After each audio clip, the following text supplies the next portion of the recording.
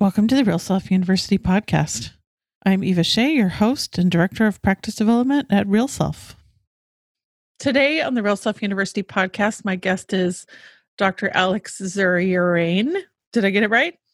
Yes, you did, Eva. Thank you. Okay, good. I was practicing. Tell us a little bit about your practice. I know you're in South Florida and you're a South Florida native, which is unique. It's a little unusual that people end up back where they grew up, considering that you have to move around a bunch as you go through school. But give us the short version. Yeah. The short version, I was born and raised in Miami, Florida. I come from a Hispanic Cuban family who immigrated into the U.S. And I'm a first-generation American and physician and surgeon. And I moved around a lot, as you mentioned, during my formation as a surgeon and as a physician. And so I've lived all the way down in Puerto Rico in the Caribbean and all the way as far southwest as Albuquerque, New Mexico, and kind of mid-Atlantic all the way up into Raleigh, North Carolina. So I've done my geographic adventures in each of these areas. But, Miami's always been home. My entire family's here, and I always dreamt of practicing aesthetic plastic surgery in Miami, which to me is one of the meccas of plastic surgery for sure, aesthetic-wise. How early did you know you wanted to be back there? Was it always there? I always knew, and had pretty strong foundation here because I went to a Jesuit high school and middle school and created very strong friends there, and culturally it always called me back.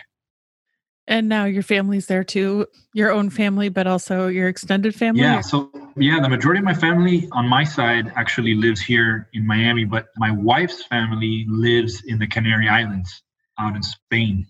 So it makes for some interesting trips out to Europe every couple of years. But it's been exciting for sure. Yeah, that's really interesting. So how long have you been in practice on your own, and what led you to go take the plunge? Yeah, that's a great question. I was a resident at the Cleveland Clinic here in South Florida in Weston, and I always admired the private practice solo plastic surgeons. I always thought that it's something that I always wanted to do. I always wanted to have my own practice and my own team and my own operating room. And I just thought that, that was amazing, how these guys got to enjoy that. So I always knew, walking into my plastic surgery residency, I always knew I wanted to be a private practice plastic surgeon. So I geared myself towards that immediately upon entering. And so ever since then, I've been on that quest to make that a reality. And so I've been in my own practice for about a year at Zuri Plastic Surgery. And it's been an amazing experience to build it basically from scratch. You've been in practice for a year, but I noticed, have a lot of photos and reviews for someone who's only been on their own for a year. So when you say you were gearing yourself toward that from the start, did you know ahead of time that you needed to collect all those things for when you got out the door? Yeah, I knew. Actually, I remember my first Real Self, I forget the term that was used at that time, but it was coordinator or advisor, exactly. And I reached out to Real Self right away. And, that platform is just an amazing opportunity for patients to be able to learn so much, not only about their surgeons in particular, but also about the procedures. And so I thought it was an awesome resource. So I reached out right away. And as soon as I started practicing, from the first patient I operated on, I started requesting reviews right away. And it's amazing. I actually got an email today from Real Self about how basically 80% of your patients are going to want to write a review about you. They're willing to do it. They really are. You just, as a physician, you have to take the time out of your day to talk to them and, just kind of ask for their feedback. You figured out the secret really early. You just really have to ask. Are you having them do it right there when you ask them, or are you letting them go home? Is there a secret to the way that you ask?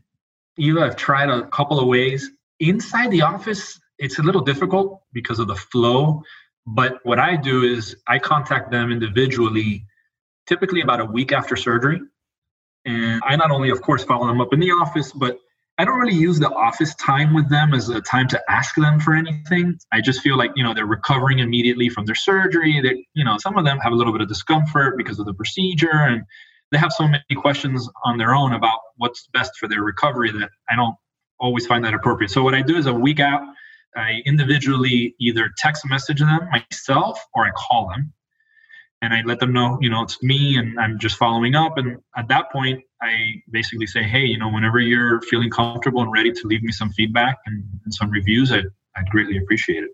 And do you ask everyone?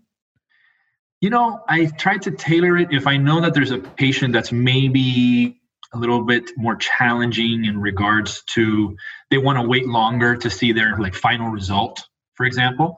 Commonly, some of them will say, well, yeah, I'd love to give you feedback, but I don't know, give me 3 months or give me 6 months to kind of see final results, and then I'll go ahead and post. And I've had a handful of those types of patients do the reviews, but honestly, those patients that really, really write back and are most active, they do it right away. They don't wait 3 or 6 months.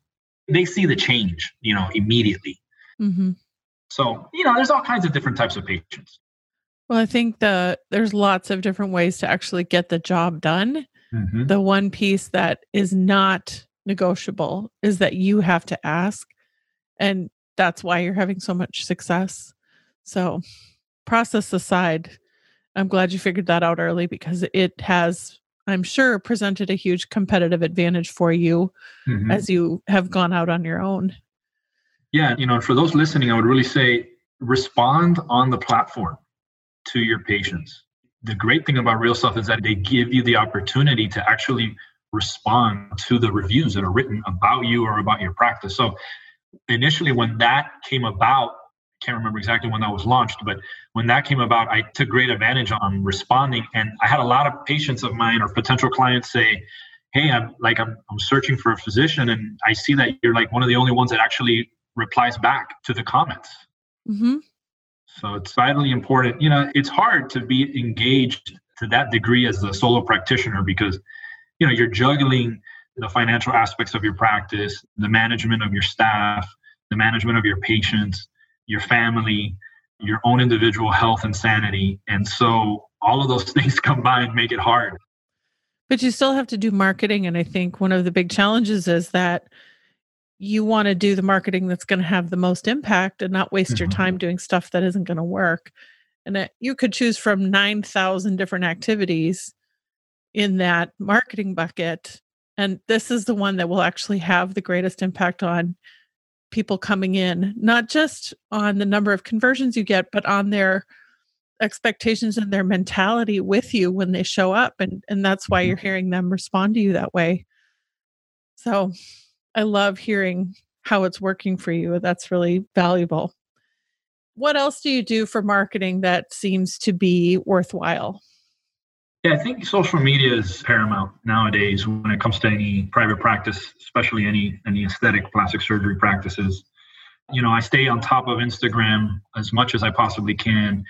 Now that we're in a time of quarantine, I've really used it in order to create more educational videos. One of the aspects of my profile on Real Self that was severely lacking was my videos. And I had produced a good number of professional videos, but I just hadn't taken the time to upload them to the website.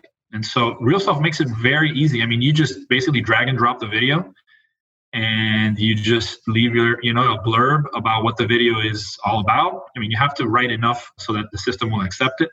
But then that's it. Within 48 hours, you should be seeing your videos up. So that is something that, definitely working on for marketing purposes are videos. Nowadays, people, they just want to see videos. They don't even want to see still photos anymore. It's incredible.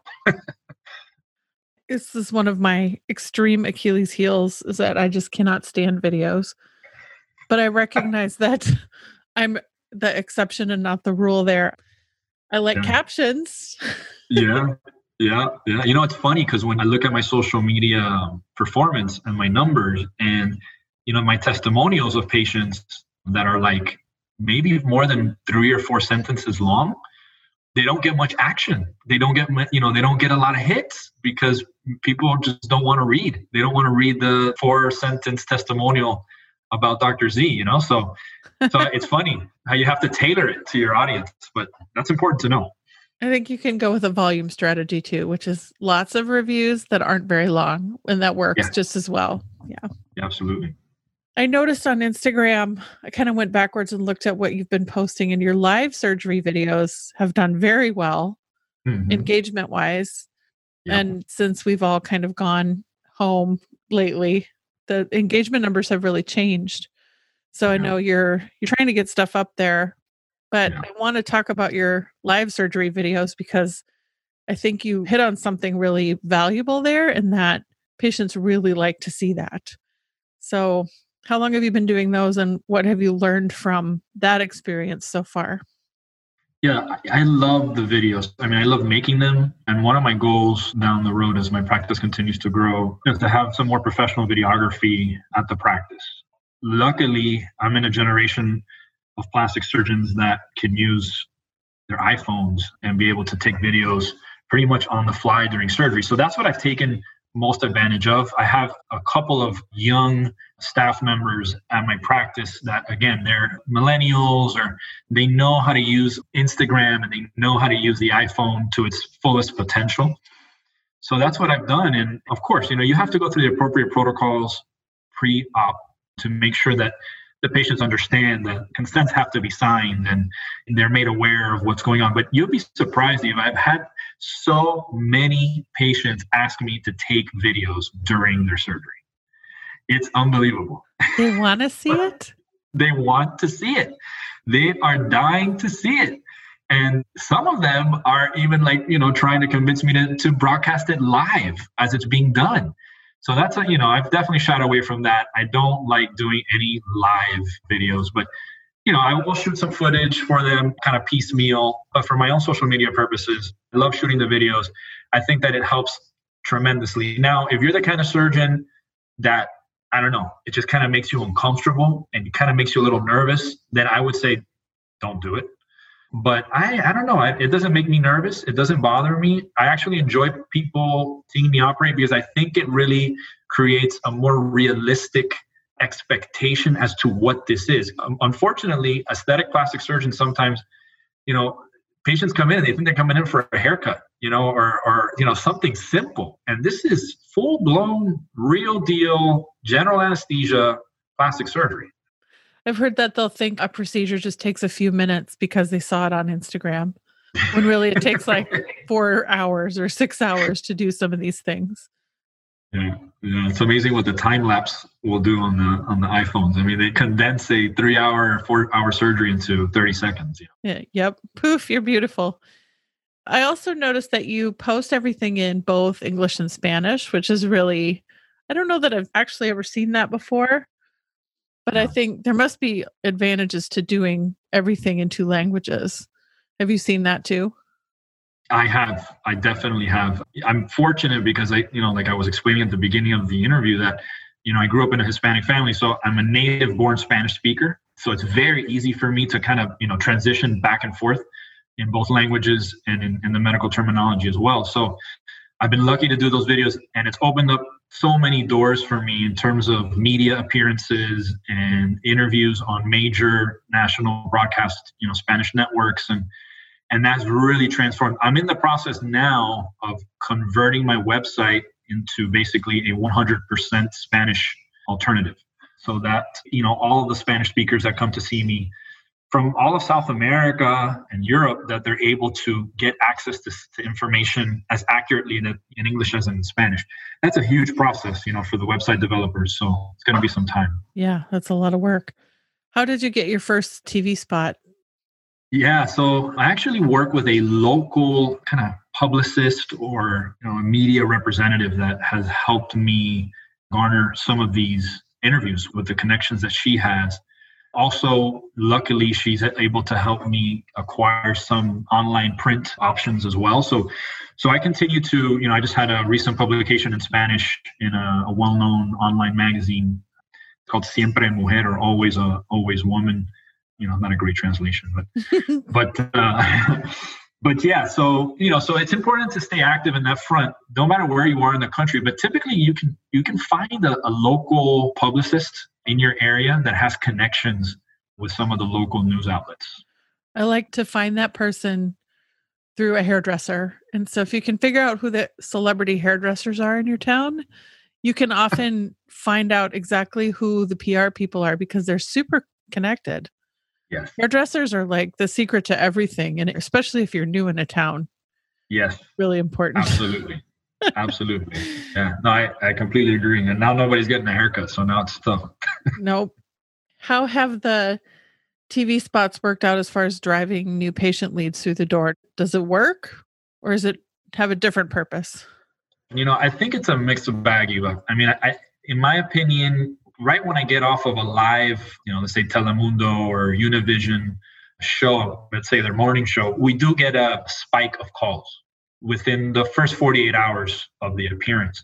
Then, of course, it dwindles down. But the great thing about it is that, number one, it's, of course, national exposure. Number two, you're building a brand. And brand recognition is extremely important. So, I'm on there wearing my white coat. I have my Zuri Plastic Surgery logo. And then everything, all the footage, which is great, that, these networks are kind enough to provide you with the video of the interview. And so you upload it onto your every single platform, Facebook, Instagram, your website, etc. It sounds like you're getting most of these without paying. Have you ever done any of the paid TV? Never. Never tried any paid TV. No need. Yeah, I don't really think that I don't know. I don't think it would create such a huge advantage. I have seen it, but I think every market is so unique in terms of the marketing that you have to do. You got to really know your audience. If I was living in Raleigh, North Carolina, where I went to undergrad, I mean, I don't think I would be doing what I'm doing in Miami. I just think that it's just a different mentality, different market. Competition is very, very fierce now here in South Florida. And in Miami in particular, you also have the aspect of all the safety issues that happen around you. Have you been affected personally by any of those things that have happened there? I get a lot of patients that come in that have valid concerns about patient safety. And it's from not only the local population of patients, but also those that are coming from out of state. I would say, I have a very strong out of state patient population. And so unfortunately, Miami, it has dual reputation. I think it has a very strong reputation for some of the best aesthetic plastic surgeons in the country. We're known also for providing excellent price competitive options instead of having to go to Latin America or the Caribbean. But then we've also had our fair share, unfortunately, of providers that are either not real, truly certified physicians and surgeons doing these surgeries and have caused kind of a bad rap for Miami. Yeah, I know. It seems like every time there's a story, that's where it's happening. Yeah. Maybe not every time, but quite often. Yeah, quite often. And the other issue too is when we talk about statistics and we talk about any type of surgical procedure, the more volume that is done, the higher the risk of encountering a complication. So, if you take, I was a general surgeon before I got into plastic surgery. And if you take, doing a cholecystectomy or, gallbladder surgery, and, you have one hospital doing 5,000 cholecystectomies a year and, in a neighboring state, they're only doing about 500. That other hospital that's doing 5,000 is going to report a much higher number of complications.